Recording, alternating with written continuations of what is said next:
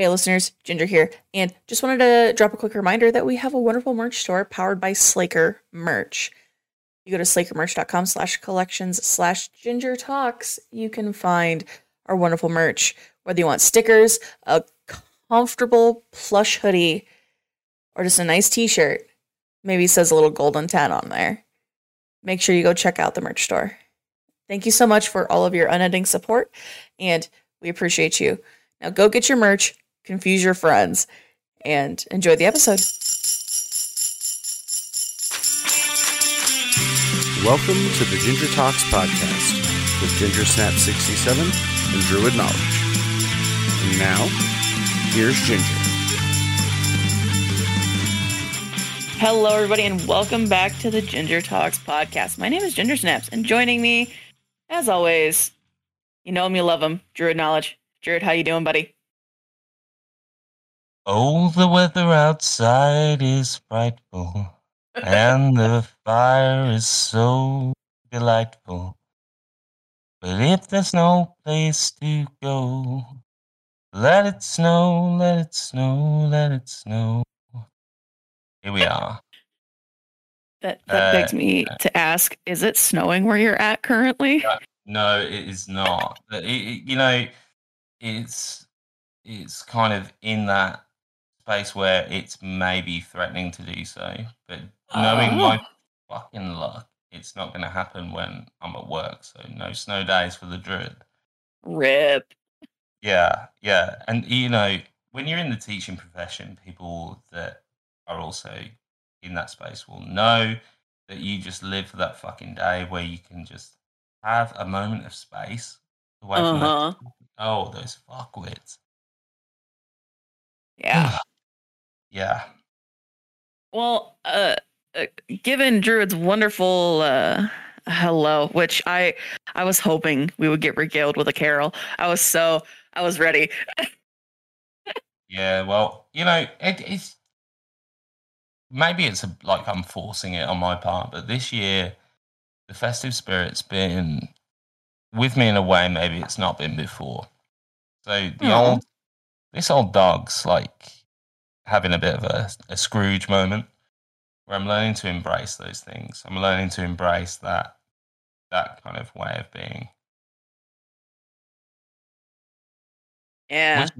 Which is nice because I guess this is like the first year I've not lived with like Mama and Papa Druid, and they are a couple of Scrooges, and Mrs. Knowledge has done wonders for the festive elements of my spirit, which is just fantastic.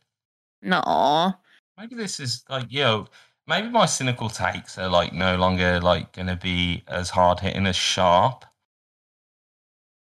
which, hey, I'm ready for that. Like, I'm here to give people advice. I'm here to be a shoulder to cry on. That's who I want to be from now on. No. Yeah. How are you feeling right now? Well, it's been unseasonably warm here. It's at the day that we recorded this, it was 55 degrees Fahrenheit, or just shy of 13 Celsius. So, like, I wore like a baseball tee and some jeans and didn't take a coat to work today. And like, so it's quote unseasonably warm, but it feels like our winters where I'm at are starting later and later and going on till later and later. So, like, I'm sure by Christmas I'm gonna be like, fucking snow needs to fuck off. I'm tired of driving in it. But yeah, that's interesting.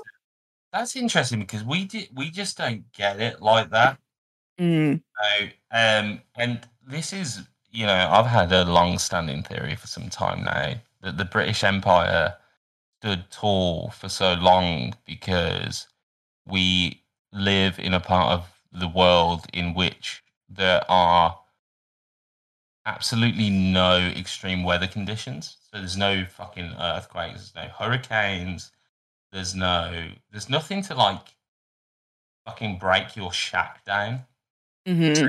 instead we were able to build a self-important system of control that we were then, with our technology that wasn't blustered over by harsh winds and ice and snow, we were able, or too harsh a heat in which like would mar our working. We were then able to use that technology to then be the biggest fuckwits on the planet for the longest time. So, anyone that's listening right now, that, let's kind of see this as like a formal apology. I'm not the consulate, but, listeners of the podcast will know, something of a voice of a generation over.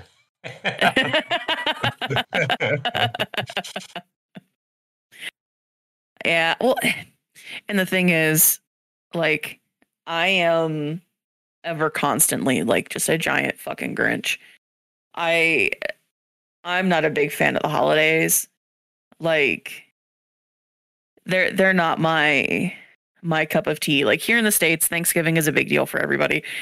I tore down and rearranged my entire setup, my bedroom, deep cleaned everything. Like, I didn't have some fancy pants swanky meal. In fact, I think I made myself macaroni and cheese and some form of protein. I don't even know. I might have made taco mac and cheese. Like, Okay. I don't, I usually stream on Christmas Day because I'm usually charity fundraising. And so like I stream on Christmas Day and I'm like, oh yeah, Merry Christmas. Oh yeah, did you have a good time? Like, I'm happy when my viewers have had a good time with their family and their friends. Okay. But, yeah. But like that's not there for you, right? Yeah. But so that's nice though, because if we look at people historically that have been that way, like usually the misery seeps in where, people, and I was like this maybe for a little while, where, you look at people that are having a good time in a festive sense and you kind of look down on it. Mm-hmm. And I think that's like maybe the prevailing attitude of people that don't celebrate these things, that they kind of had, maybe because they're just not having a good time like everyone else is, that there's a bitterness that comes with that, but you don't have that. So that's, I try really hard because like the bitterness does then overpower like, any gifts, big or small, that I do receive, or like it taints that like charitable spirit that I have. And I know so many people who the holidays are hard for them as well because they're around their family. So if I can be an escape where it's like, yeah, no, the holidays can kind of suck, but you know what? We're going to try to have some fun together. Like, it's that perspective for me that just like, it's what takes the bitterness away. Because I used to be fucking bitter about it. Fucking hate Christmas. Dude. Yeah. 100%. I'm coming from the same direction there. And then like what I found is that as I came to like kind of shed that bitterness, like kind of coming to appreciate that you can get involved in what that means for so many people. And I'm not all the way there yet or anything like that, but it's the lesson that Scrooge learns in A Christmas Carol, right? Right. Is that, I'm referring pretty much exclusively to the Muppets version, which is the ultimate version of that story. Facts. And the puppet that represents the ghost of Christmas Present, you'll hear him gayfully sing, "It is the season of the heart." And do you know what? If everyone were to actually get involved in what that idea symbolizes outside of all the biblical and religious bullshit, like for 1 month of the year in a world as contentious as this, and kind of put it aside, kind of how they do for music festivals. Right. It's like, because people definitely do that for music festivals. But if everyone just kind of bought into this idea that, like, hey, 1 month of the year, just don't be a dickhead, Right. then, you know, that's a good thing. You know, and I've learned to kind of appreciate that over the years. Get out of that mindset that, hey, you're like somehow better than this, but like it's just like, well, it's just people having a good fucking time. Oh, yeah. I've noticed in class, right, that the thing I'm saying more than anything else, and ironically, because we're running a podcast here, but I'm having to say to kids that are just starting high school, they just want to like fucking talk over me at any given opportunity, to the point where I can't make it through a sentence, and I'm having to like kind of extol this virtue where I'm going, if you have a thought in your head, it's not necessarily like got to be said. And that's like where people are at now. Like everything you think, and this is like a direct like causation of like social media, I guess, is that everyone thinks that they're the fucking main character. Yeah. But like this is Christmas, right? Where you Right. being the main character and your family and friends being the main character is fine. But anytime outside of this, I'm sorry, I'm sending you to the gulag for the rest of the year. That is a logic Christmas. Yeah. You will yearn to learn. The gulag of Logic Christmas. The gulag that is Logic Christmas. You will learn. Yeah. Welcome to Logic Christmas. Yeah. Actually, Santa's sleigh runs on a intensive engine cylinder program. Dasher, Prancer, Dancer, Donner, Blitzer, and Rudolph. They're merely aesthetic. They're there to create a world of magic and wonder from something that's pure science and logic based. Yes. The synapses in the brain recover a sense of they require a sense of fantasy to operate on to create kindness and sympathy. So we must create the facsimile of magic, in which people can reproduce a sense of willful enjoyment of the spirit of, scare quotes, Christmas. Like Santa's like, Rudolph, will you guide my sleigh tonight? Yes, Santa, only because the magnesium deposits in my nose allow it to shine out. And it's like, well, that's wonderful, Rudolph. Let's get through this mist and get going. And he's like, Santa, I'm not going to make Christmas next year. I'm sick. Oh, no. There's so much magnesium in my fucking nose, Logic Christmas. And now it's time for an ad break. Hey, listeners, Ginger here. Just wanted to say thank you so much for listening to the podcast. We've really made an effort to try to up the quality of the podcast in all forms. And I just want to take a moment and say thank you. And a special thank you to our wonderful patrons over at our Patreon. If you'd like to support us and help us make even more improvements and make this podcast even better, please consider go checking out our Patreon, patreon.com/gingertalks. We have a couple of different tiers where you can get priority access for guest questions, as well as hear episodes of Little Snaps, which is our Patreon exclusive, where we take stuff that's been cut out of the episode and put it out on Patreon just for you. If you would like to hear the first episode of Little Snaps, you can actually listen to it for free exactly where you're listening to this podcast right now. So thank you so much. And big thanks to our patrons. Without you, we wouldn't be able to do this. Well, I'm gonna do a fanciful segue that you're not prepared for. Alternative holidays. I think you know where I'm going. Oh So, yes, yes, yes. so this Christmas special of the Ginger Talks podcast, we Druid and I sat down and we watched, unfortunately independently, 4 different Christmas specials of like sitcoms, and leaning into the alternative holidays. We both picked a couple of these, and we're gonna start with Seinfeld because we watched the Festivus episode of Seinfeld. Yes, yes. And what I don't think they realized when they made this episode of television, like what it was going to supply for the culture. Dude. Because I've gone on to understand that like Festivus is something that people like legitimately now celebrate.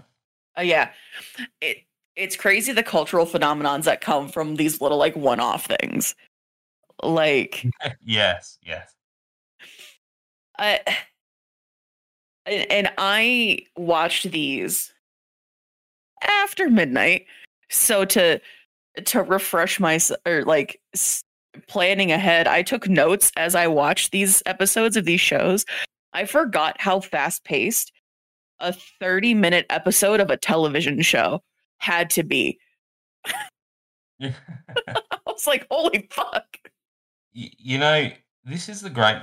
I think this episode showcases a lot about what is great about Seinfeld. Mm-hmm. In that there's so much shit going on, and none of it's good. No. Like, Well, we should give a quick rundown of what the episode was about. okay, so Uh, yeah, so the episode begins like by the way, also for a Christmas special, I must say that I admire that they start with a Hanukkah party. Dude, And I was so hyped for that. yeah, and Elaine is just like all she cares about is getting a free sandwich.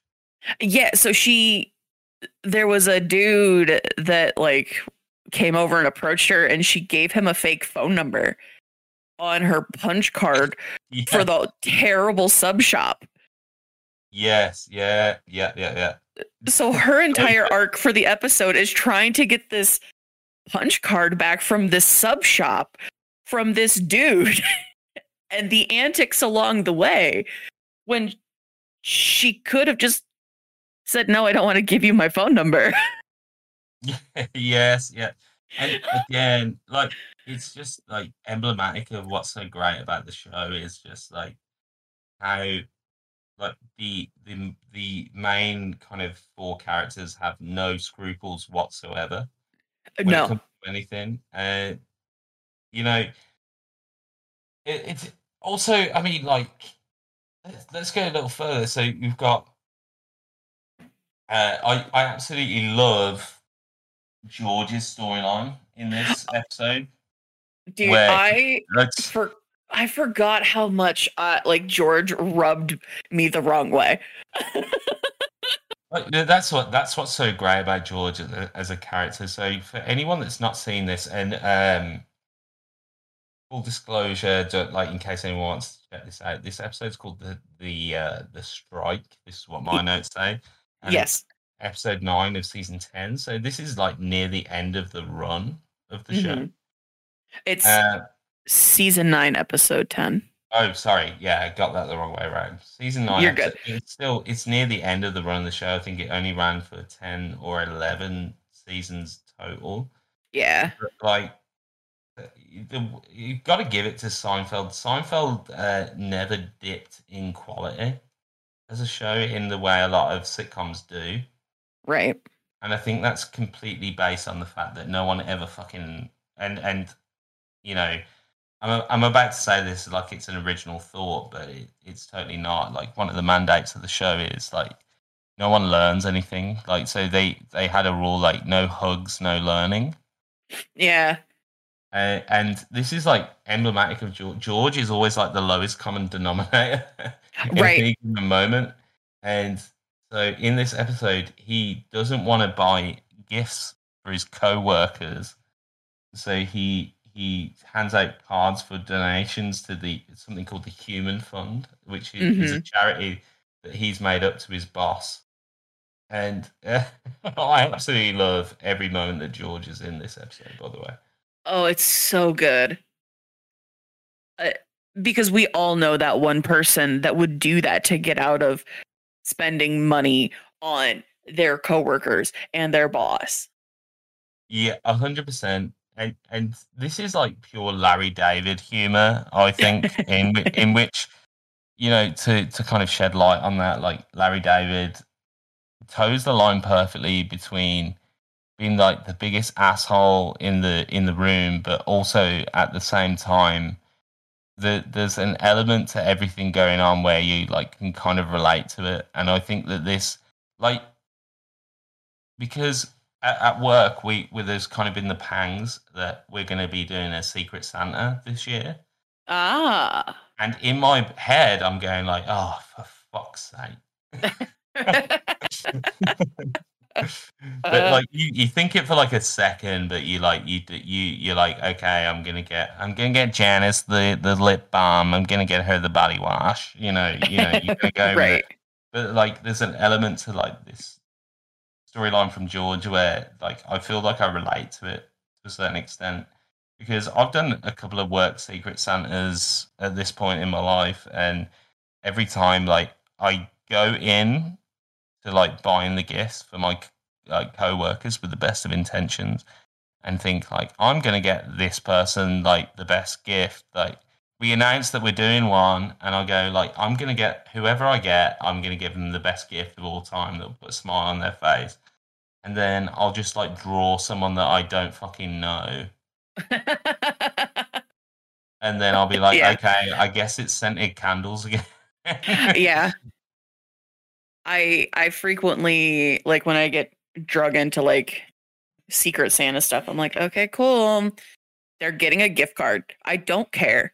They're getting a gift card of some kind. Like it's like, yeah, best intentions going in, but like actually like how much of my like day can I like actually afford to spend on this? I'm like just mentally my social battery's fucked.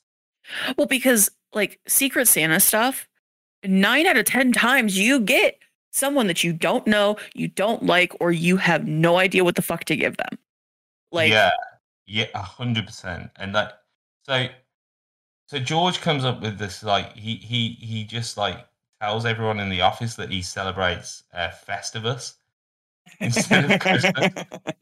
Well, so, the reason that came up is his boss was told that he needed to give a charitable donation somewhere and handed George a check for $20,000 for the Human Fund.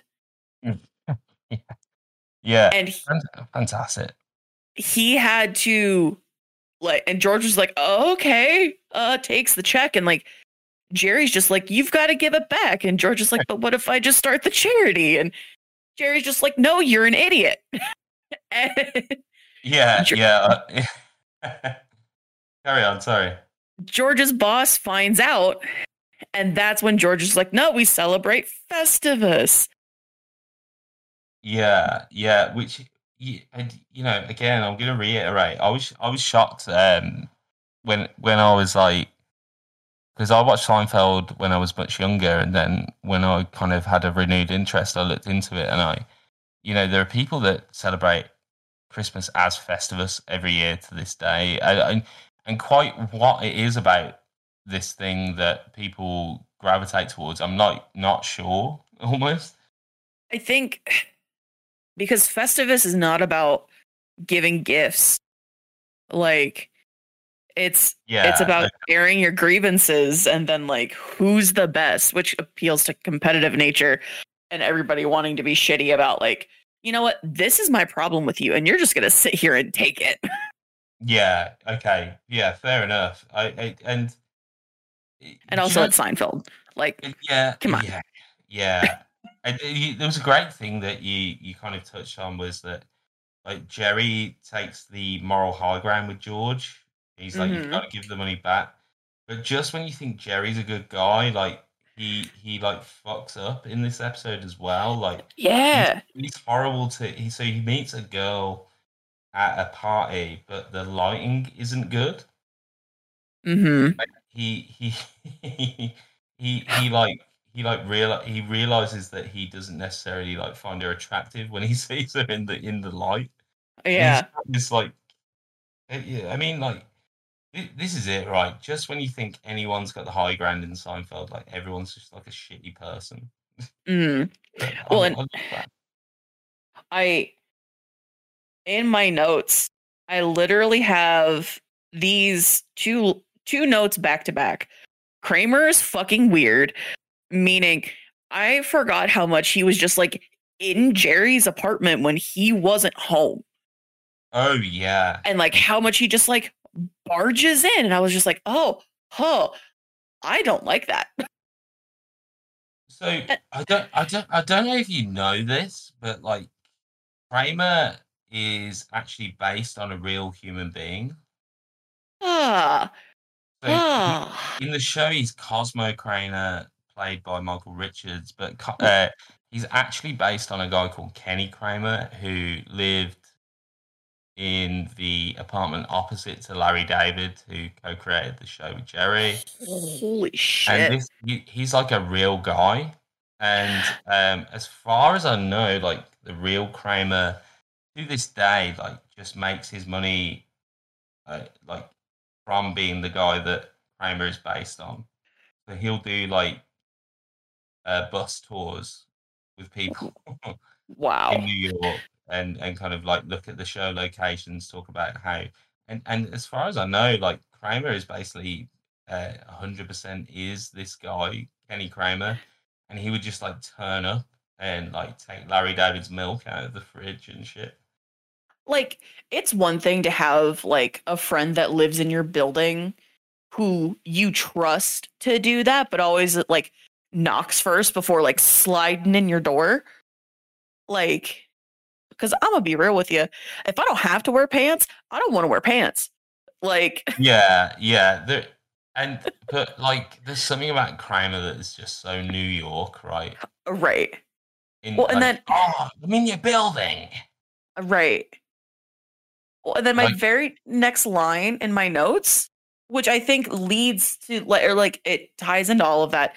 Kramer had a job? Question mark?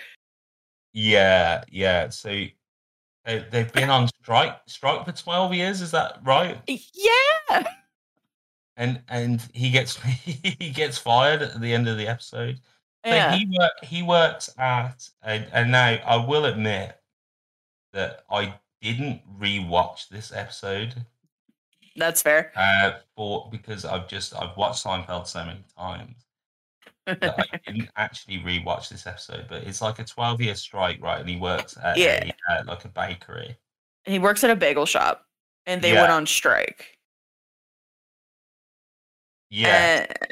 And he gets a call that the strike is over, and he's the only one that goes in to get his job back. Yes. Okay. Yes. And I don't remember the exact circumstances. He learned about Festivus, which we haven't fully touched on. What, like, we've kind of skirted around why it's so important in the episode, but he goes back on strike because the bagel shop owner hires him back for the season, the holiday season, and he wants Festivus off. And so he goes back on strike because the shop owner refuses to give it to him. Yes. Yeah. It's flooding back. And yeah, fantastic. Yeah, so he hears about the concept of this thing and he's just like, I can use that so I don't have to like work. Yeah, there's I think it's because they're all going over to celebrate Festivus. Yeah, so it basically, as far as I remember, it kind of all of these like loose ends kind of bubble over to the fact that they have to then like put together Festivus and like make what it is. Yeah. George's dad created Festivus because he hated Christmas holiday. Yeah, it's a fuck you to the festive period, like in every way, right? Yeah. And I must say, like Jerry Stiller, George's dad, like Ben Stiller's real dad in real life, is it's just he's fantastic. Real quick, what do you rate this episode? Like how for me it's 8 out of 9 Festivus bowls. Like yeah, yeah. And it's not a perfect episode. Like there are the Seinfeld episodes that are better than this. right. You can't deny the impact of this episode and the fact that something with such an impact comes so late in the show's run. Mm-hmm. Like the quality of the whole thing, you know, and you know, right? What you said. I mean, that the aluminum pole, like just the concept of that is hilarious. Like, we don't have a tree; we have like an aluminum pole, Right. like welcome to the gulag that is Logic Christmas. Right. Well, so you rated up there pretty high, but not the pinnacle of Seinfeld. No. So there are better episodes out there than this one. 100%. Like, you know, you have to go earlier in the show's run for that kind of quality. But I mean, as sitcom Christmas specials go, you've got to give it to them. They're doing something like, and of course, like most people working on this show like are Jewish. Mm-hmm.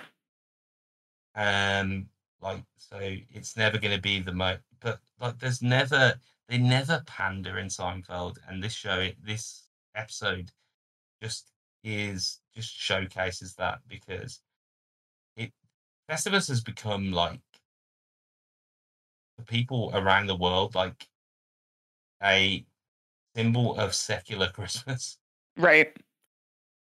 Well, so given all of that, I'm going to shift to a different Christmas show, because we still got 3 more. Yeah. So I'm going to shift us to, I think, one of the odder ones on the list. Okay. For a specific reason. I think it's a classic, and I think I'm probably going to make some people mad when I talk about it. Friends. Now, yeah, I specifically picked Friends because of the late Matthew Perry. But we watched the one about what was it called? Phoebe's one. So the episode is it The Routine? The episode's called? No, not the one that I watched. The one that I watched. We've watched different ones. The one with Phoebe's dad. The one with The Routine. We've watched different episodes. Great. So it's great to find that out on air. Well, you know. So let me give a quick TLDR of the one that I watched, because I actually have some very specific points about it. The one with Phoebe's dad. That one. So Phoebe finds out that her dad is not the man who she was led to believe he was. All the pictures she has of her dad are just the stock dude that comes in the photo frames. Okay. And Monica and Rachel, instead of tipping like the mailman and the superintendent of the building and all this stuff with money, they've been giving them cookies. And they're not, I mean they're cookies. They're good, but it's not cash. Yeah. And Joey and Chandler don't play a huge role besides being there for Phoebe. And Ross is all about Rachel still. But okay. Ross breaks the knob on the radiator, making it very hot in the apartment. So the girls' Christmas party, everybody's like, they come inside, they take off their coats and they take off their shirts and are in like their undershirts and like taking ice cubes and like instead of Okay. like hors d'oeuvres and drinks and stuff. But my big thing about it is Phoebe doesn't really celebrate Christmas. Everybody else talks about going and buying Christmas presents and doing stuff, and Phoebe's entire thing is about finding out who her dad actually is. And like, as someone who spends the holidays alone, like that like search and want for family, like I was like, huh, feelings. Ooh, I feel this. Yikes. But like having friends around, making it better and like giving you that spirit, I love it. Joey's optimism and sometimes just stupidity is always infectious. And every time he did something stupid or just like was on screen, I could like I was smiling.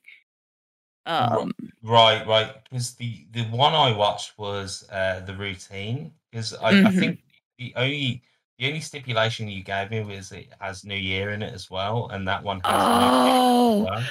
Because you had suggested the one with Phoebe's dad because that one was highly rated, and then I also found that they said that was my bad. Hi. Yeah. So hello, it's my fault.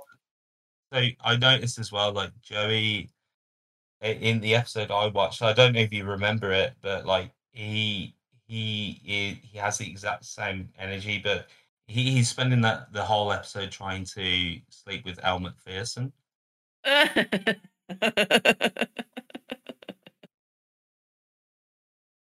nice. I actually like I've got my like gripes with Friends, but I actually enjoyed the episode. I watched for like quite a bit. Yeah. They are like I don't know if it's like where this was in the run, but they were so dialed in into the characters in the episode that I watched. Yeah. That it was so believable. And I must say, like Matt LeBlanc, who is a tentpole that we've based this whole podcast around, it, you know, he's fantastic as Joey. And I must say, I really like Ross in a way that I never liked before when I was watching my episode. Yeah. Joey and Chandler, I think, are by far my favorite characters out of Friends. Yeah, I think that's a bit of a given, right? Well, it's one of those things where they're just two really good friends where they have their issues, they go through their shit, but at the end of the day, they still have this love for each other. And, you know, there's no weird or awkward thing about like them being as tight of friends as they are. Yeah. Okay. I understand that. And like, because them being there for Phoebe, like they had Christmas shopping to go do and they missed it because they were with Phoebe when she couldn't get up the courage to go knock on her father's door on Christmas Eve. Right. Like, right. I mean, I know some people can't pick out a single friend that would do that. And Joey breaking the tension of saying, do you think he would mind if I went in and used his bathroom? And Phoebe didn't even have the courage to go past his front hedges. Like, the simplicity of it. And the rest of their friends give them shit for giving them gas station Christmas presents when they were with Phoebe. They were doing a more important thing than buying a physical item. And like the excitement of Joey in that like end scene, just he's that feel good friend that like he's always there even if he's not the brightest bulb in the box. Yeah. He's a really good character. I mean, like, there's no doubt, and that's what I'm saying. Like, everyone in Friends like really embodies their role in a way that like so few comedies get right. And as I say, like, I've got my gripes with Friends, Mm-hmm.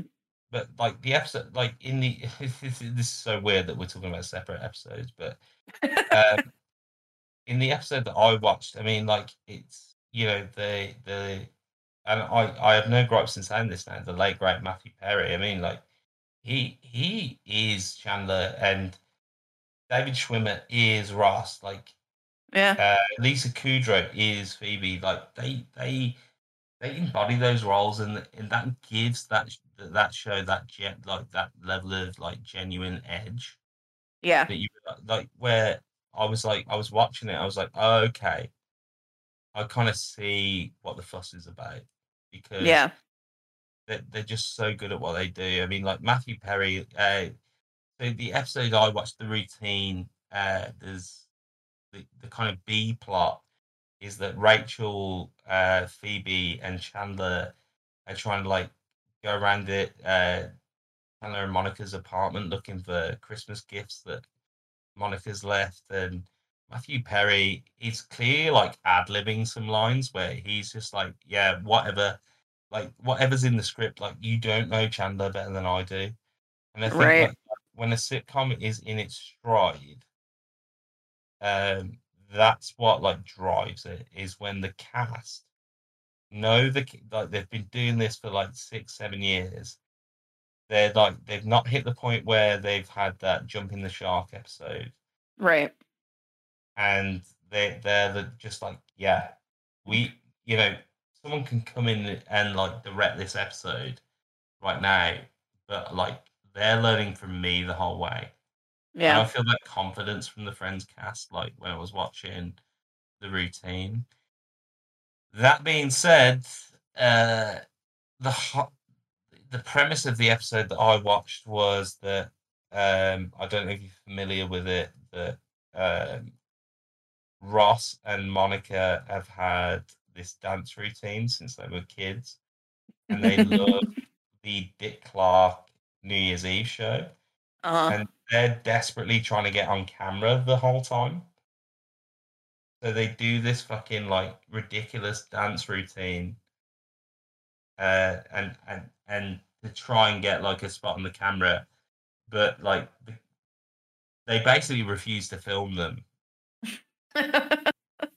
And the funniest moments in the episode are when Ross and Monica are getting into the producer's face like every time he's got a spare moment, and they're like dancing towards him. That's And so good. Oh, I'm starting to remember it now. yeah, they're like boogieing towards him. And there's another great moment because like the whole episode, like Joey's trying to get with Elle McPherson. I can't remember her character's name. I think it's Janine, maybe. And he's trying to like get with her during this episode, but she gets paired with another guy. And in the bathroom, he meets the guy that she's been paired with and starts like he's in the bathroom with him, and he starts Right. throwing water at his pants. And then, like, when the director's like going, okay, we're going to give this guy and this lady a close up, he's like, well, he's wet his pants. And like, it doesn't sound funny. Like, in fact, like, I can't believe the writer's room let it be okay. But Right. it's like a testament to how good they are as actors in those roles is that Matt LeBlanc makes that premise that on paper would have looked like absolute shit, and he makes it Right. gold just by through performance alone. Yeah. Well, I actually read something recently that Matthew Perry refused to do an entire like scene and they had to rewrite an episode because there's this whole underlying thing that everybody assumes that Chandler is gay. Oh right, And they were going to have Chandler go to a gay bar and be the straight man in the gay bar and constantly be getting hit on. And he refused to do it, not because he has a problem with it, like on a oh my god, all the gay people. No, it was just more of like, you're making fun of a marginalized group. Yeah. Okay. Yeah, I get that completely.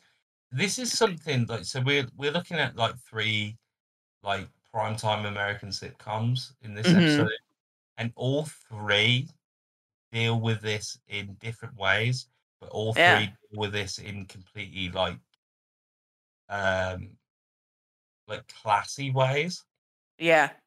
Because like Seinfeld has the same thing where they kind of what was it? Jerry Seinfeld didn't like the script, and it was basically the same premise, and he added, like, every time they were mentioned that he was gay, they would say, "Not that there's anything wrong with that," and that was the Right. running gag of that episode, was like, "Not that anything's wrong with that." Right. And it apparently, I actually watched a YouTube video on this that was like a tent pole for like gay communities in America, because like no one was actually saying that. Yeah.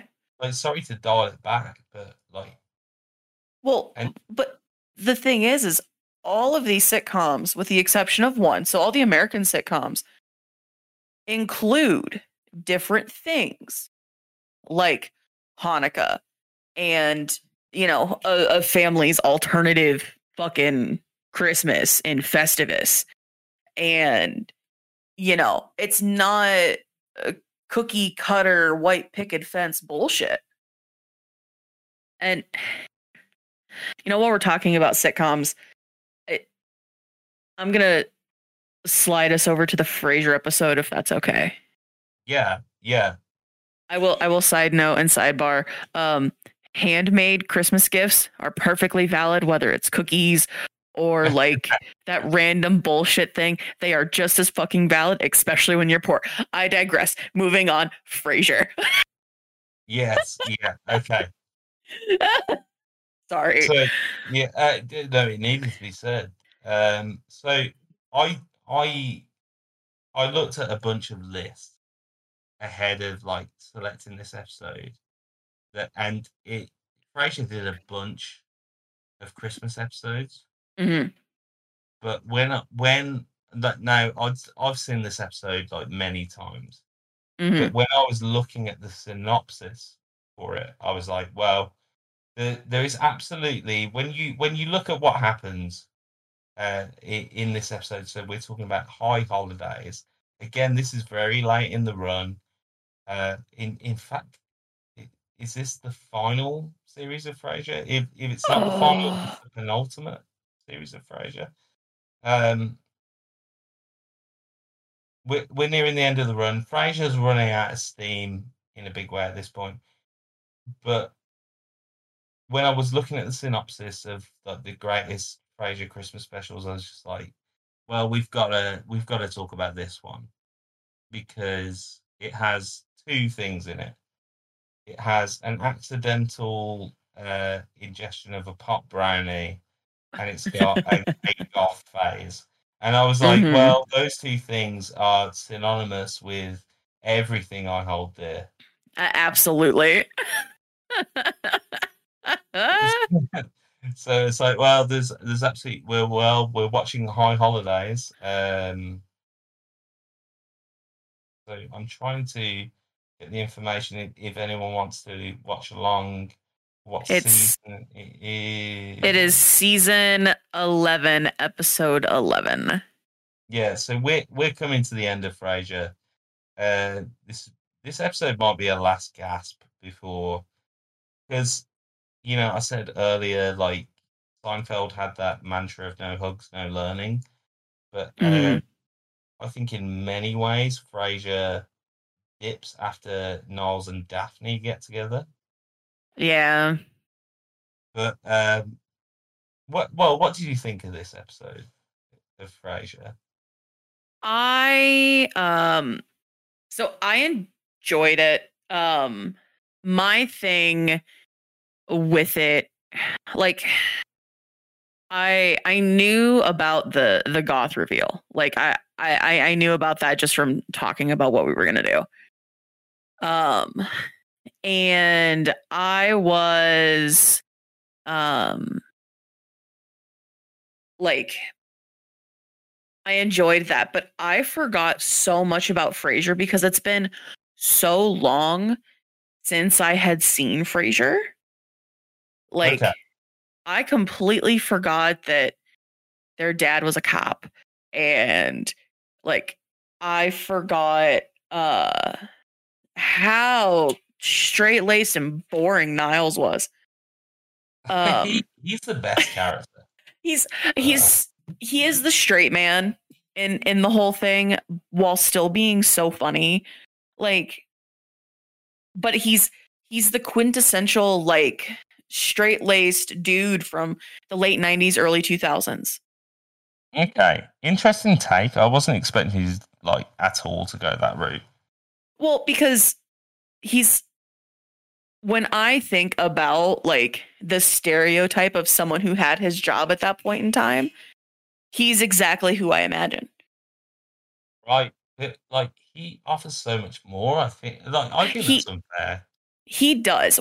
That's on the surface level. Now you have to remember, I was only able to watch this one episode last night.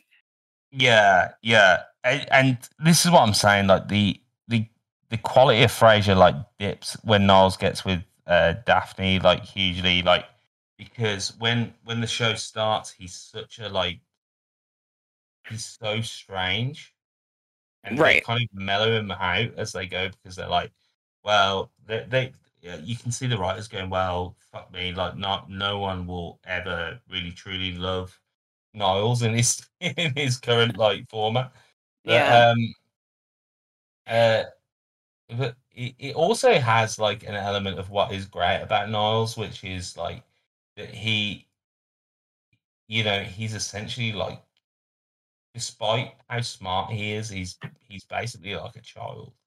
Right. Like when he's like, "Oh, I guess Frasier, I guess I missed that rebellious phase in my life, so I decided to get some."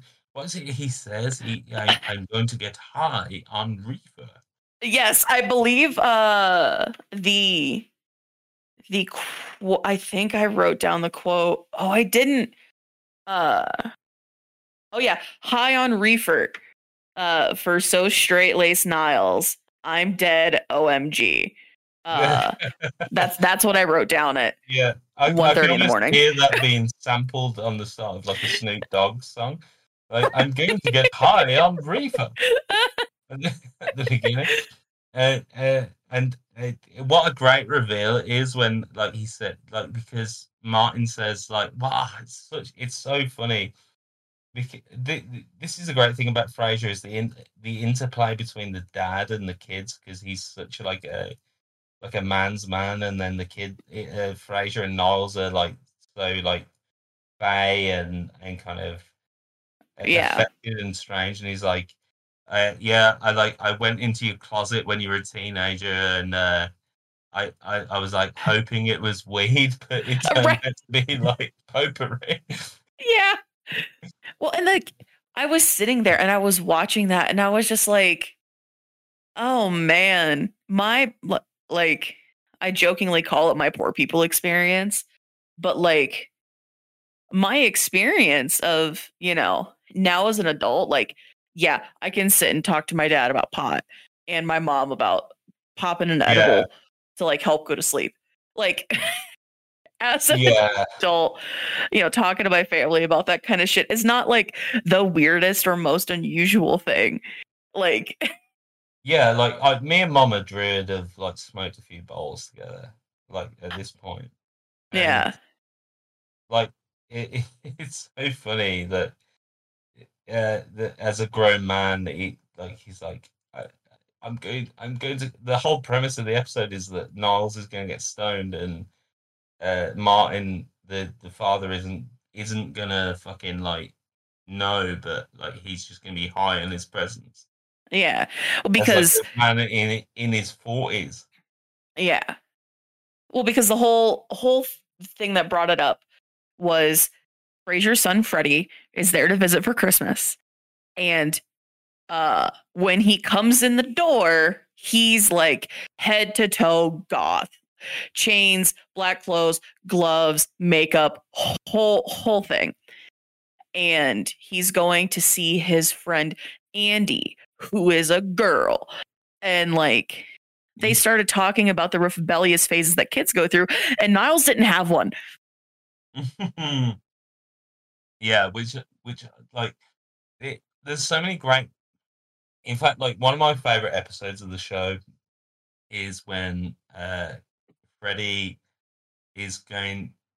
He's in the spelling bee, and Frasier and Niles like didn't win the spelling bee, I think is what it is, and they're like pushing for Freddie to win the spelling bee, and then they go out into the courtyard behind the spelling bee venue when things don't go quite out how they planned, and they do like balls to the wall street spelling.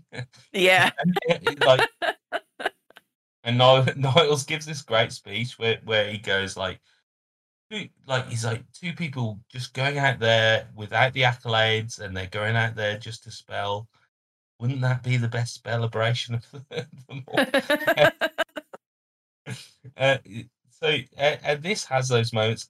Every time what you realise is great about this is that it lampoons people that live to a certain standard, like absolutely phenomenally. When they go like, oh, like and imagine there's a side of camembert there. How droll! Right.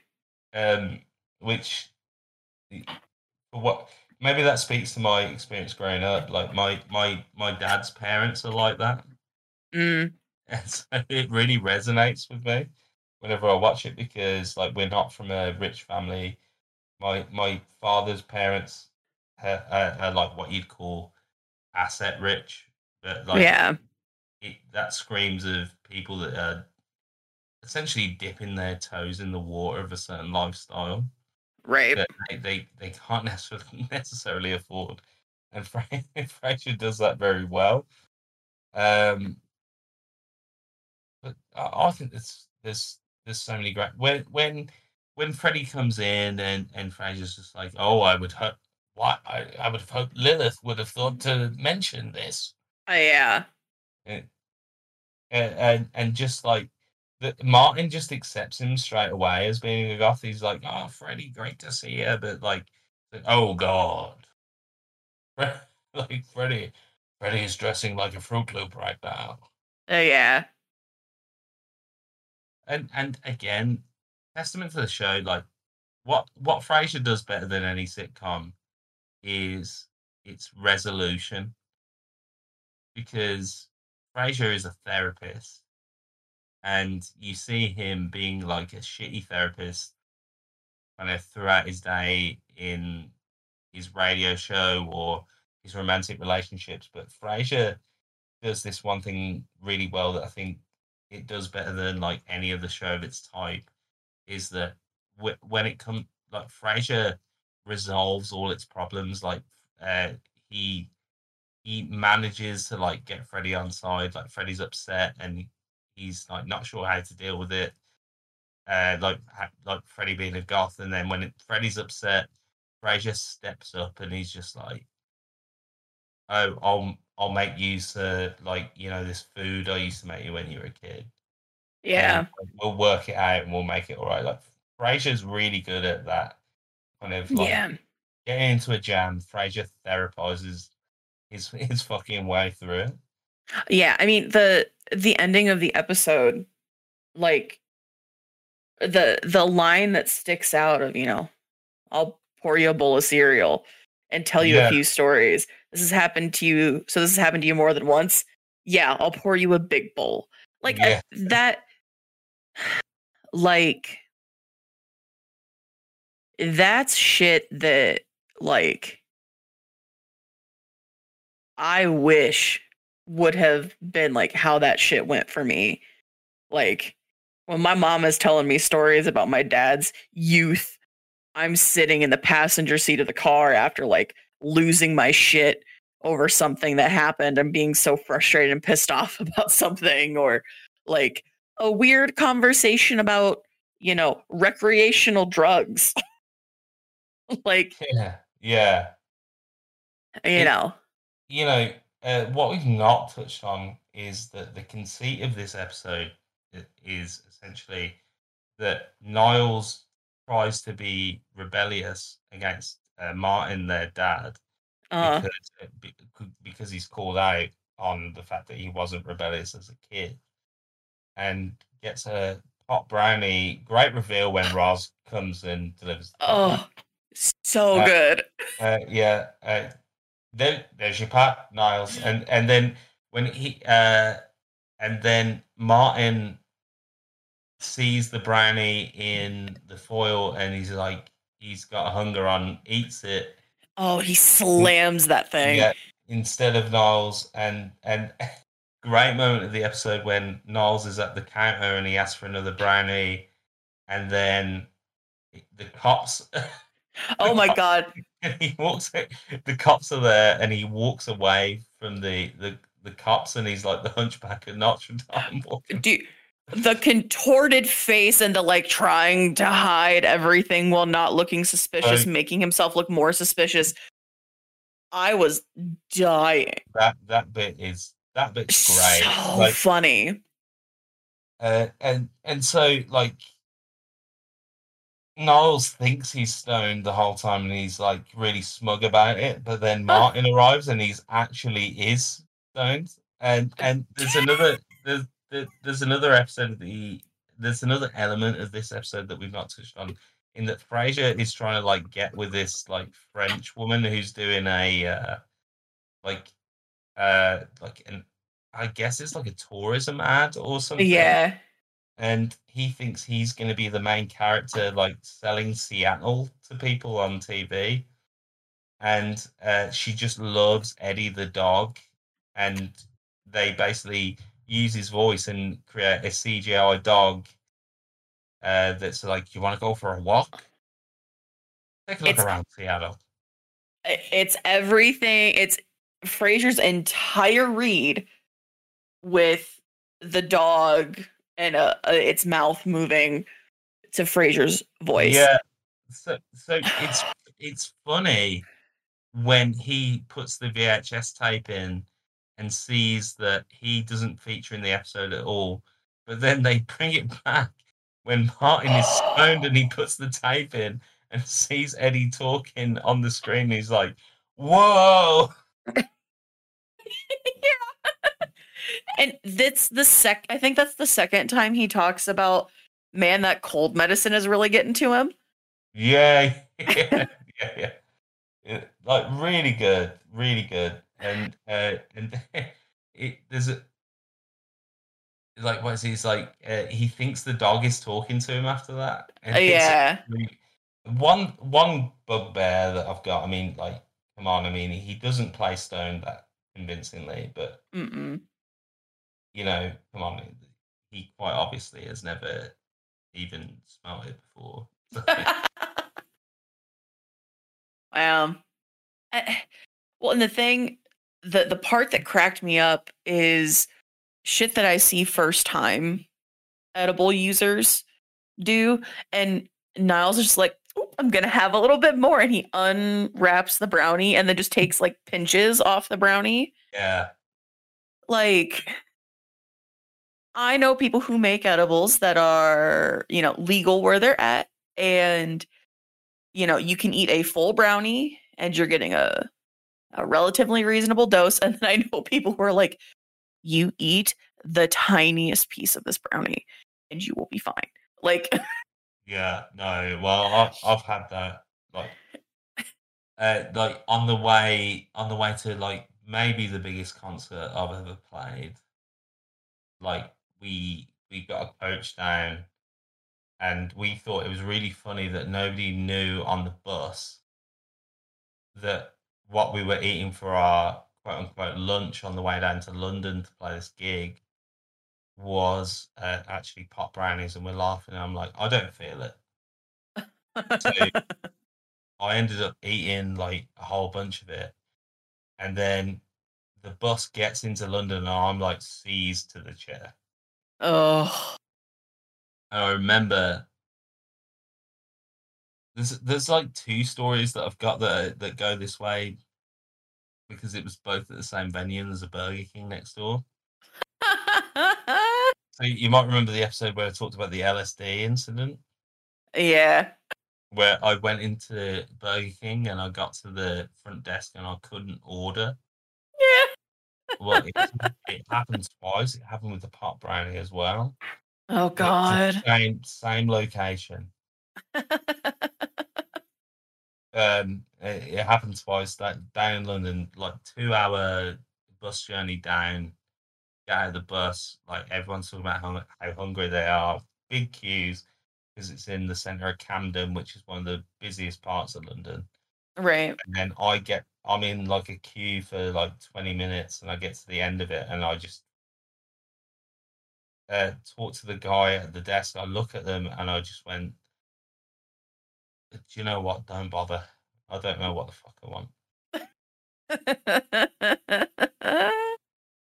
But again, like great moment. The therapizing at the end where like Niles is like upset that he wasn't stoned the whole time and the whole thing was not real, and it was his dad who was stoned. And Frasier goes like he's like they kind of like talk about it as a failed endeavor and like he's not rebellious, and then Frasier goes, well, you don't feel rebellious. Well, you did manage to get our cop father stoned. Yeah.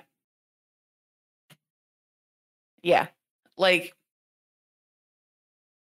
that was that moment where I was just like, see, you can rebel in different ways. Like I felt that like canned like pseudo lesson if you really wanted to look into it. Like I fell into the sitcom trap. I was like, shit.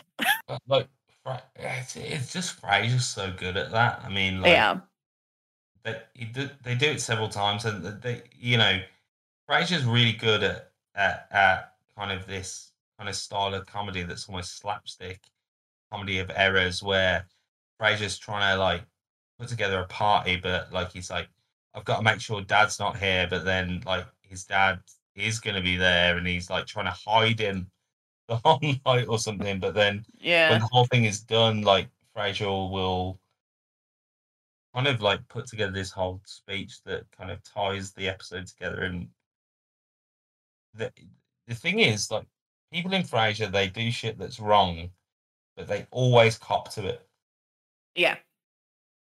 So they anytime anyone does anything like that's like a little bit shitty in Frasier, and this is like something that's like quite good about it, they're always like, if anyone does anything that's like kind of morally reprehensible, like they have this moment where they talk through it at the end, which I think like speaks to it a little bit.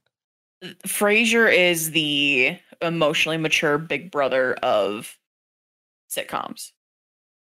Yeah.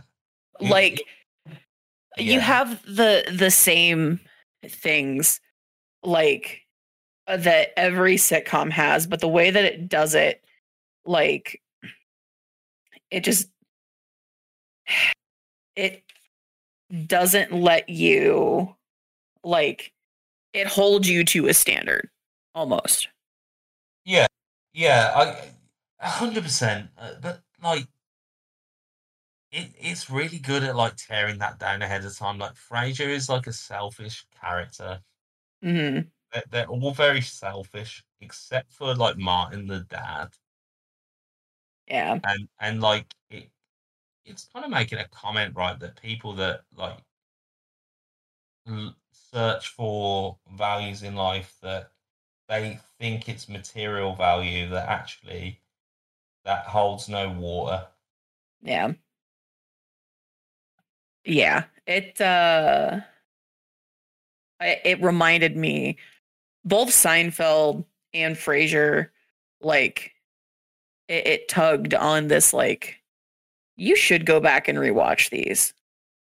Like Friends didn't do that so much for me. Like there are certain episodes that I'm sure would do that.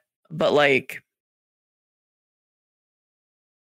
Yeah, when you have 22 minutes of runtime and you have all of these characters that play a part in some way, shape, or form, you've got a lot of stories to tell really quick. And like but Frasier does it in such a way that tickles my brain at this point in my life, and I'm just like, yeah, all right, yeah, yeah, I I 100% get what you're saying there because there's like this thing right with Seinfeld and Frasier. What Friends is like re- almost like surface level in comparison. I think. yeah. They have their moments. Yeah, Um, they do. But there's look, any sitcom that's been produced kind of before a certain point is going to have its problematic elements, and I'm not going to say that Seinfeld or Frasier doesn't have them, right. but there's something a little less like superficial going on with Seinfeld Yeah. and Frasier. It feels for me, Friends is the one that anybody will put on and have a good time. Seinfeld and Frasier, uh, you can watch and enjoy on the surface level, but like there can be a deeper meaning and a deeper message in that. And Yeah, I fucks with it. yeah. Oh, and rewatching Frasier, I must say, like it's got funnier over time as I've got older and kind of understand what they're talking about a whole bunch more. Uh-huh. 'Cause I watched a whole bunch. Like Frasier was like the thing when I was a kid. I used to love it, but like actually, you like watching and knowing what the fuck they're talking about when they're talking about Beaujolais, and now I know it's a red wine that's Right. produced in France that is of a young vintage. I actually understand the jokes a whole bunch more. Yeah. So it's the gift that keeps on giving. Yeah. So I'm definitely going to find some time to probably revisit Frasier at some point. Yeah, the new Um season's okay, by the way, as well. okay. So I Yeah. what the first couple are a bit ropey, but as you get into the groove of it, yeah, it's very much the same. He's very Yeah. good. He's very good in that role. Yeah. So um I'm going to move us to the last one. And I'm going to let you kind of spearhead this one because Okay. this is the only episode of this I've ever seen. And Right. it's definitely different than American shows. So I'm Yeah, that is. That I'm it gonna let is. you lead the charge on this one. So the kind of final show that we're talking about this episode is Father Ted. The episode's called A Christmassy Ted. I think this was actually, well, I might be wrong. In fact, I do think I'm wrong. I thought this was one of the last episodes that they did, but because Father Ted was meant to go on for longer than it did, but the guy that played Father Ted died of a heart attack, Oh. like during its run. Oh. Um, and so they had to kind of stop it. In a way, I think Father Ted is a great comedy. It's a British comedy. It's set in Ireland. Well, it's not British. It's an Irish comedy. Hmm. And this is how I sold it to you. It's singularly maybe the most Irish television show ever made. Yeah. Like, and that's not just the fact that everyone's Irish. That's like if anyone listening's ever been to Ireland, if anyone's from Ireland. In fact, those two kind of statutes of people, like, I don't need to like preach this to you. You probably already know this fact, but like there's a state of mind in being Irish that I think that Father Ted fully encapsulates in the Father Ted kind of showcases that things are just like a little bit shitty in Yeah. in like a weird way. Like things are never what they seem, And so this episode, let's be honest about it. So this episode opens with Ted like in a dream Yeah. scenario. Yeah. And this is a great thing about so Father Ted, for those that don't know, Father Ted is about three Catholic priests that live together that, by the way, couldn't be more different if they tried. So we've got Father Yeah. Ted. Father Ted himself is hilarious because he's a Catholic priest that is like hugely ambitious and wants to be famous. Uh-huh. Father Dougal is hilarious because he is like basically a 4-year-old boy in a man's body. And then and then you've got Father Jack, who is an alcoholic that just sits on the couch and says, "Back off and drink." Yeah. And so it kind of skews what you believe about Catholic priests. I can't imagine the Catholic Church was too pleased with this show. I, mm, I mean, you're correct. I think um, a lot of the Catholic priests that I know are an amalgamation of the three of those men combined. Yeah, and that, that's what's so. Uh, if I were a Catholic priest, I would champion this show because actually, what it does, I think, more than anything I've ever seen, because let's think about Catholic priests in media. We're Mm-hmm. thinking of the fucking Da Vinci Code, which in which Catholic priests are seen to be like conniving, fucking weird conspiracy barn fucking weirdos. Father Ted presents Catholic priests as actually being human beings, which is something that apparently Catholic priests don't like being No. very much. And that you know Ted's very ambitious. So the episode opens up. Ted is winning an award, the Golden Cleric, is it? Yes. And then he gets immediately like awoken by Dougal, who hilariously they share a bedroom with single Yeah. bed. Single bed. I always think that's funny, because like they're always there's several episodes where they're just in bed having a conversation, and Ed always thinks he's like smarter than Dougal, but he's like an idiot still. But Yeah. Dougal is just like completely bereft of any thought whatsoever. He's like, so yes, Ted. Oh, so it's like that, Ted. Mm-hmm. And it, it I'll start by saying, like, if we're being honest, the the this episode of television is completely hanging on the conceit that there's a section at the near beginning in which they're going into a department store and accidentally end up in the lingerie section, and they're Catholic priests in their garb, and they're like, "Oh, well, we can't be seen here," and And they, yeah, no, they, carry on. they pick up a gaggle of other priests Yeah. trying to get out of there. And I put a note: Tactical Priests needs to be a game. Yes, yeah, like stealth priest.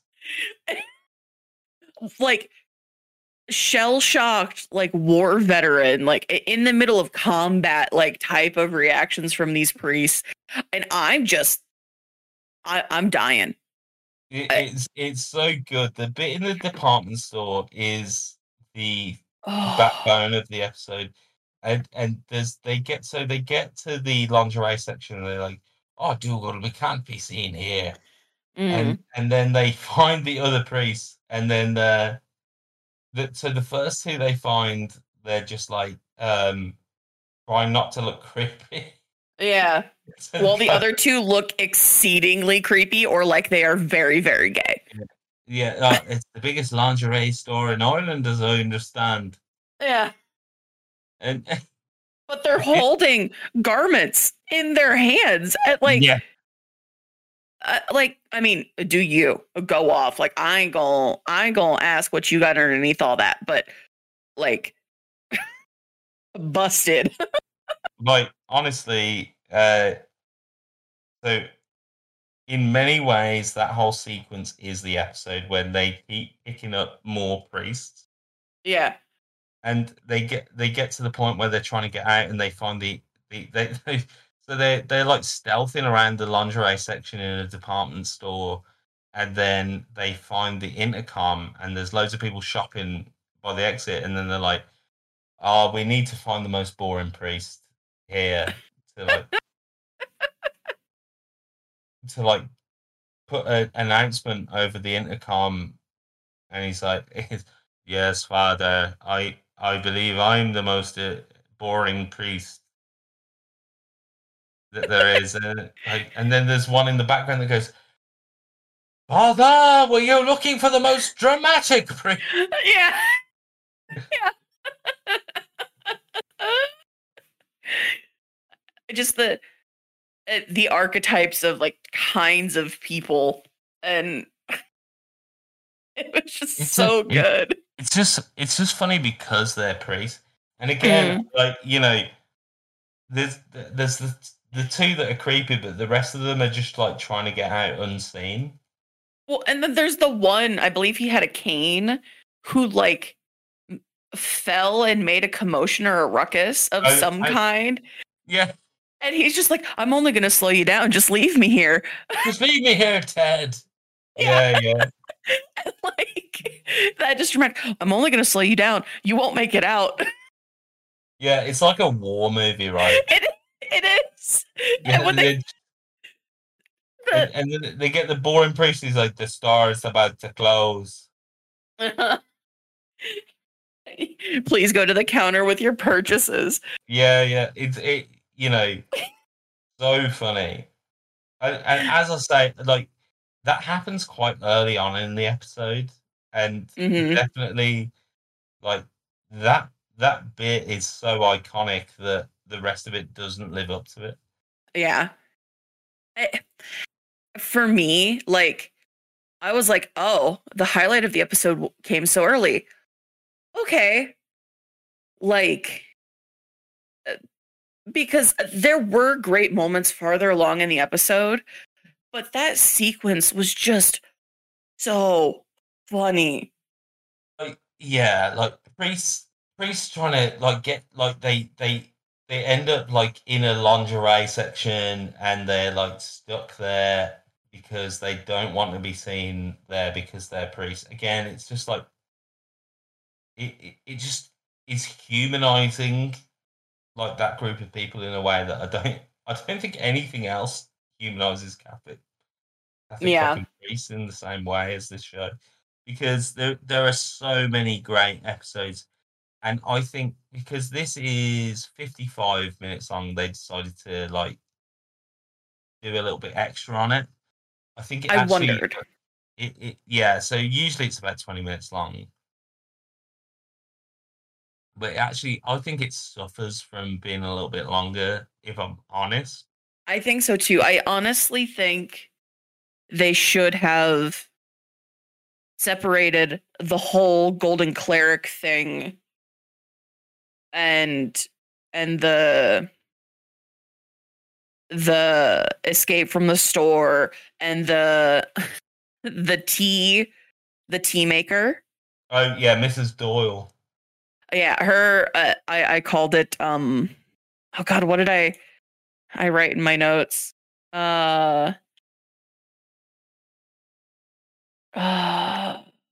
Something about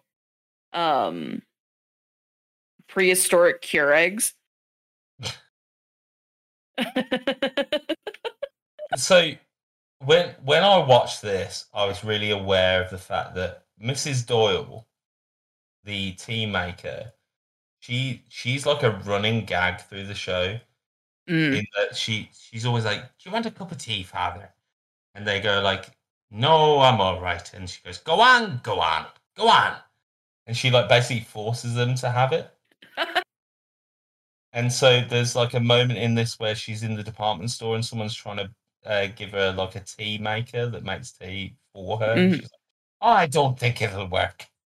And it's Right. like it's like the end of like a running gag that's been going on like iconically for a little while. Hmm. Uh, so like it was like I was aware that there would be things like maybe a little bit lost in the translation there, but A like little. yeah, but so many great episodes of the show. Like you, we watched this one because it's a Christmas special, but and it has that lingerie section. Hmm. You can almost talk about this without going to the Golden Cleric at all, but we probably should. But there's an episode of Father Ted where you know Father Jack, the kind of older drunken priest. Uh-huh. There's an episode where um he's in a senior priest's soccer team,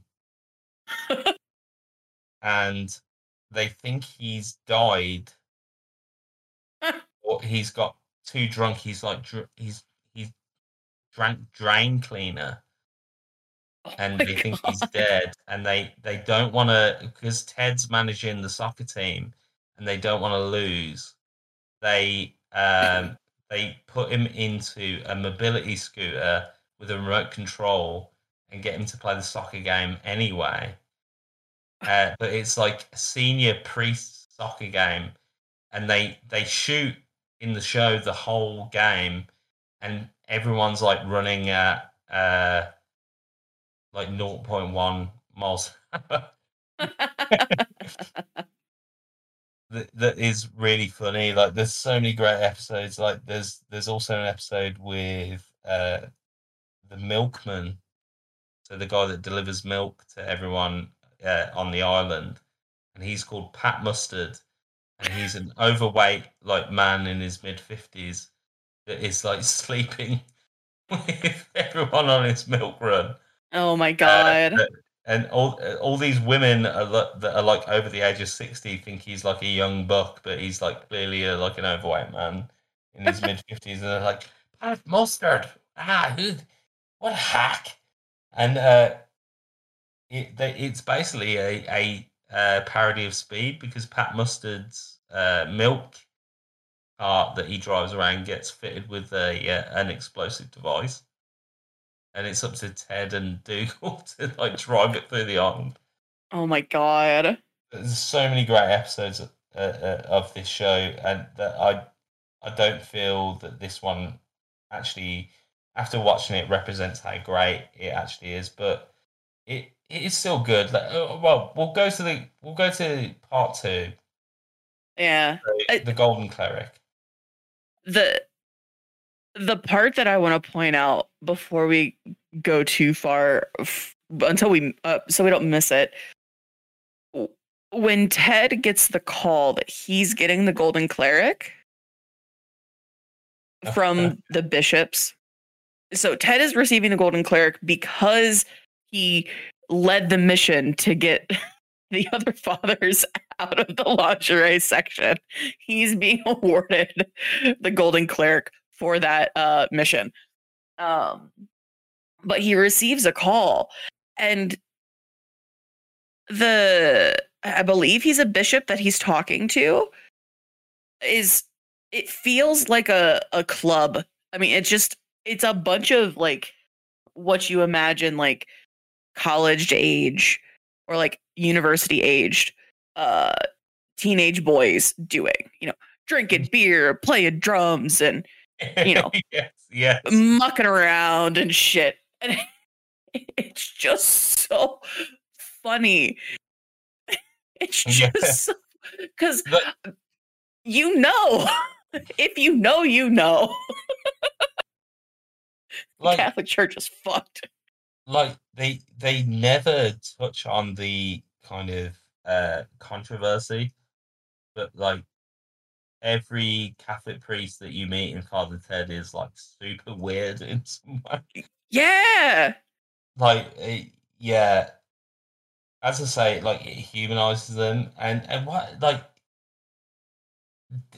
it's so funny because like you never see a priest depicted on television that has like ambition in the way Ted does, because it begins he like dreams that he's got an award, and then he will do everything in his power to like get that like state of influence over people. Yeah. Well, and so the whole lead up to him receiving the Golden Cleric, he asks, "What's her name?" You said her name, and Mrs. yes, I barely caught it in the show. Mrs. Doyle says that he's not the best priest. And he goes through this whole existential crisis on the beach. And I'm watching this, and me living in the Midwest, I know that pretty much every year I'm going to have a white Christmas. And these people are within 2 days of Christmas, and he's walking along the beach in a light jacket. Yeah. And I'm like, these motherfuckers. But yeah, and the whole thing of when they come to give Father Ted his award, I wrote down typical Catholic gathering. Goes on too long and everyone wants to leave or goes to sleep. Yeah. I didn't realize how horrible that is, but I'm just like, fuck, dude. Like, again, I mean, it's I look at it as being like it's got like that's the Irish mindset. Like the Irish are really good at like pointing out things that are like just like a bit crap. Yeah. Or like the Irish like will just cut the shit on things, and this really like fucking does it. Yeah. Yeah. And there's a whole other big thing of this episode we haven't touched on to deal with the Golden Cleric. And that's the secret agent plot by another God. Oh yeah. to steal it. Yeah, again, I mean, like, well, you explain your experience of that. So I'm watching it and I'm like, okay, so there's something to this that doesn't make sense, because this priest shows up, claims he knows Ted, and Ted has no idea who the hell he is. So it's this whole sequence of Ted like faking like he knows what's going on, at like trying desperately to pull some information. And so this visiting father, he like he goes through this like weird instance where he's like standing there naked. Well, not naked. He's in his underwear, foot of Father Ted's bed, and it's the most awkward sequence in the whole thing. Yeah. Like, what is it? He says he's like he knew him at school. Yeah. And Mrs. Doyle is trying to work out who he is for like the whole second half of the episode. Yeah. And like, so then after Ted receives the Golden Cleric and he puts it in the case above the creaky floorboard, you know, so that people can see it, but he could hear if somebody was coming to get it. Like, this. What's his name as well? Like Father Todd Unctious. Yeah, something like that. Yeah. Maker, the housekeeper, is just rattling off all of these different names of all these fucking priests for hours. She just happens to get his name right as well. Like, there's absolutely no way that she knows who the fuck he is. Yeah. It's so funny. She's like going through every name that she can, and then she just goes like, it's like Father Jack Smith, Father, and then she just goes Tardogshus. Yeah. And he's like, yes. Yeah.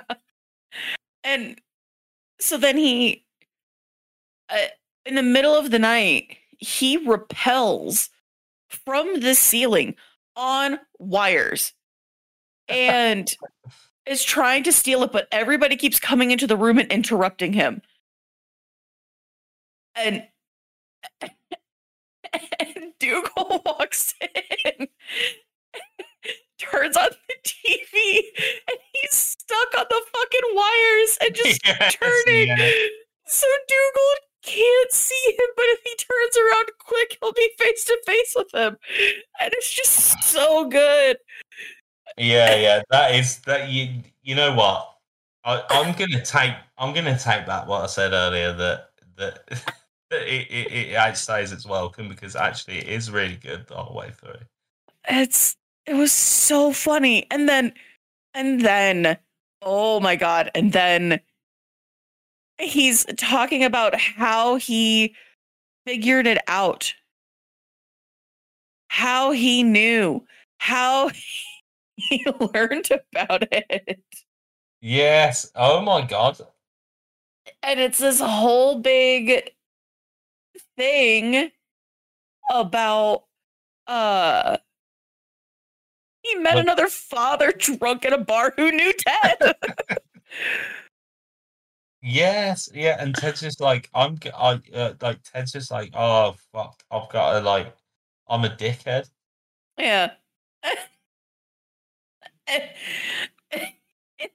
Like, they were just, because the one cop says, completely off the record, and absolutely, so he regales this whole story about how he took the other priest's clothes, and he's like, well, why did you take his clothes?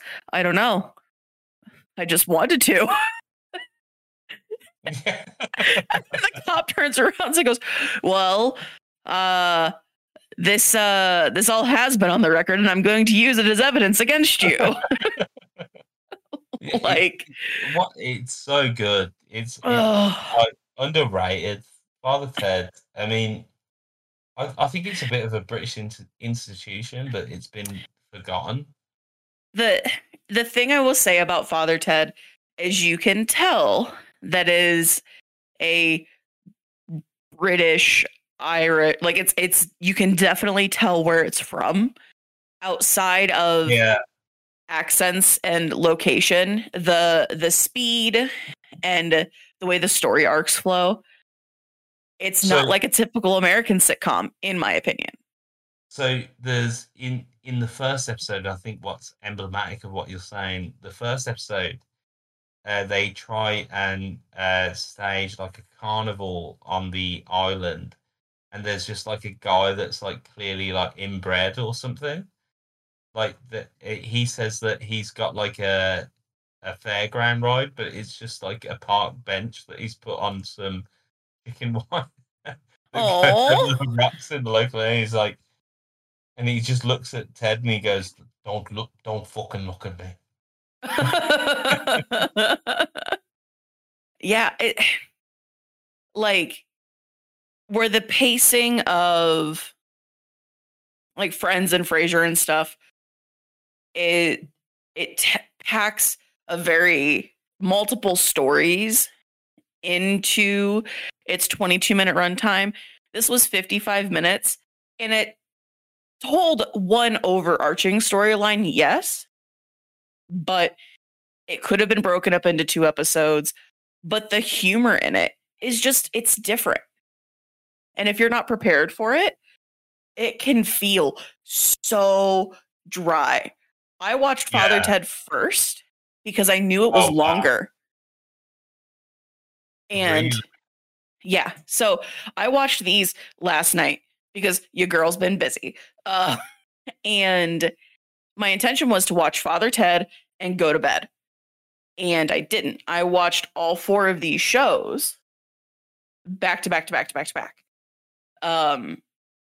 And the beginning of Father Ted leading up to the department store felt like forever because my brain hadn't been, like, I hadn't switched my brain into that mindset.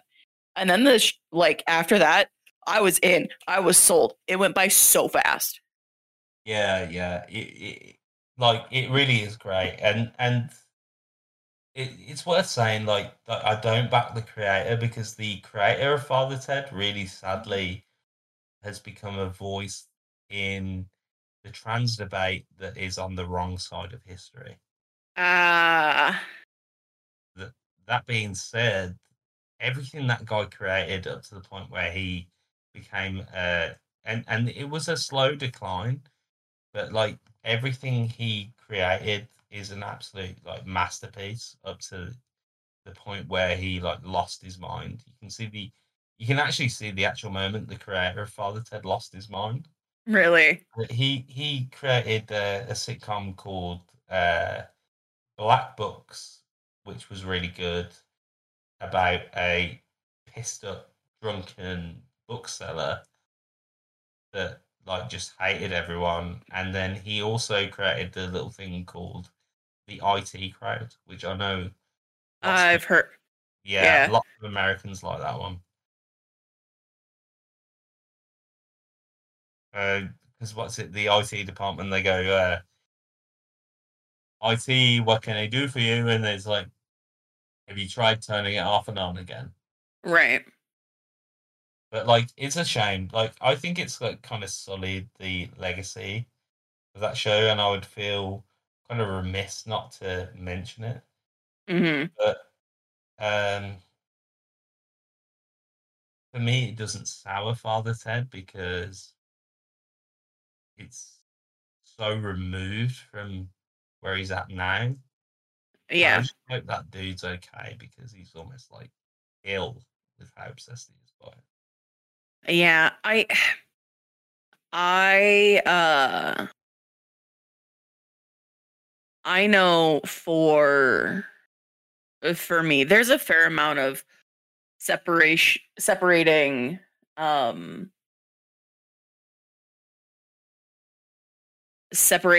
like the art from the artist and stuff. Yeah. You know, I do that a fair bit with like J.K. Rowling. Do I consume a lot of Harry Potter content? No. But the points in my life where Harry Potter was so prevalent and meant so much for me, like I separate her from, you know. And also, like, when they created these things, like, it wasn't a debate that they were even aware of, right? And, and that's not to like be an apologist, but like, as I say, like, I would just feel like I wouldn't feel right not mentioning it. Yeah. Well, and I have, there's plenty of people here that I feel very much the same way about. A lot of the makeup that I do own is made by a man who a lot of people don't like, but the man makes damn good makeup. Yeah. Like, and I bought a lot of it before, the extent of some of the things that he's done was brought to light. And if people are people have gifted me some of his makeup, and I'm like, thank you. The company already has the money. I might as well use the product. Yeah, 100%. But we'll never apologize for that kind of behavior. Mm-hmm. But like, on the same token, I mean, like, this is, it transcends that, right? And I'm sorry to bring it into an argument that maybe that we weren't planning on having on this podcast, and Tim can like put it out anyway, so it doesn't matter. But like, I mean, yeah, you're right. Separate the art from the artist. Like, take what you want from things. Father Ted has nothing to do with that Right. side of your political spectrum. Has nothing to Right. do with his. He wasn't even aware that he existed. Right. What I'd say is like, just don't support this fucking guy now. So the reason I'm saying this, I guess, is because like he's tried to get a Father Ted musical off the ground. Ah, It's not been able to go ahead because of like, everything going on. yeah. So if people search it, they'll see it, and I think it's our duty to show a bit of awareness. And if you're someone that is not going to be able to watch this, I think it's only fair that we give you the choice. Mm-hmm. That being said, I mean, it, the priest in the department store, just fantastic. Yeah. Yeah. So worth it for that. Worth the price of admission. And if you're going to go from this to something else, go to the one where they play the soccer game, because that is fucking. Yeah, I'll have to experiment with more Father Ted. Yeah, and honorable mention. There's I realized only today that there is a British sitcom comedy special that I'd probably rate higher than this one, and that's the Peep Show Oh? Christmas special. Have you ever seen Peep Show? No. So I will urge anyone that can hear my voice to what, like, if you are listening to this, go off and watch all of Peep Show. It is a sitcom written by Jesse Armstrong, who has gone on to now win Emmys, being the showrunner for Succession. Oh, wow. Okay. And I think Peep Show might be the finest comedy of all time. In fact, I would say that. And all right. like, to be fair, like the whole time we've been speaking about this, a little bit of me is lamenting that I didn't suggest that one instead. Well, and I actually have where I wrote all of my notes at the top of the page. I had started a list of shows that we talked about, because we talked about doing more than just these 4 shows in this episode. We talked about doing, 5 or 6. And we were going to do a classic, but we just kind of ran out of prep time. But I even have like Bob's Burgers written down. And yeah, yeah. And there's definitely like a Simpsons Yeah. in this format. I think, like, obviously we've done something a little bit different this episode, and if people like what we're doing here, like, please let us know. We'll do some more of this, because sitcoms, as I said, like maybe several times during this, like such a tent pole of where we began. Oh yeah. First episode is called Proud LeBlanc. So, right.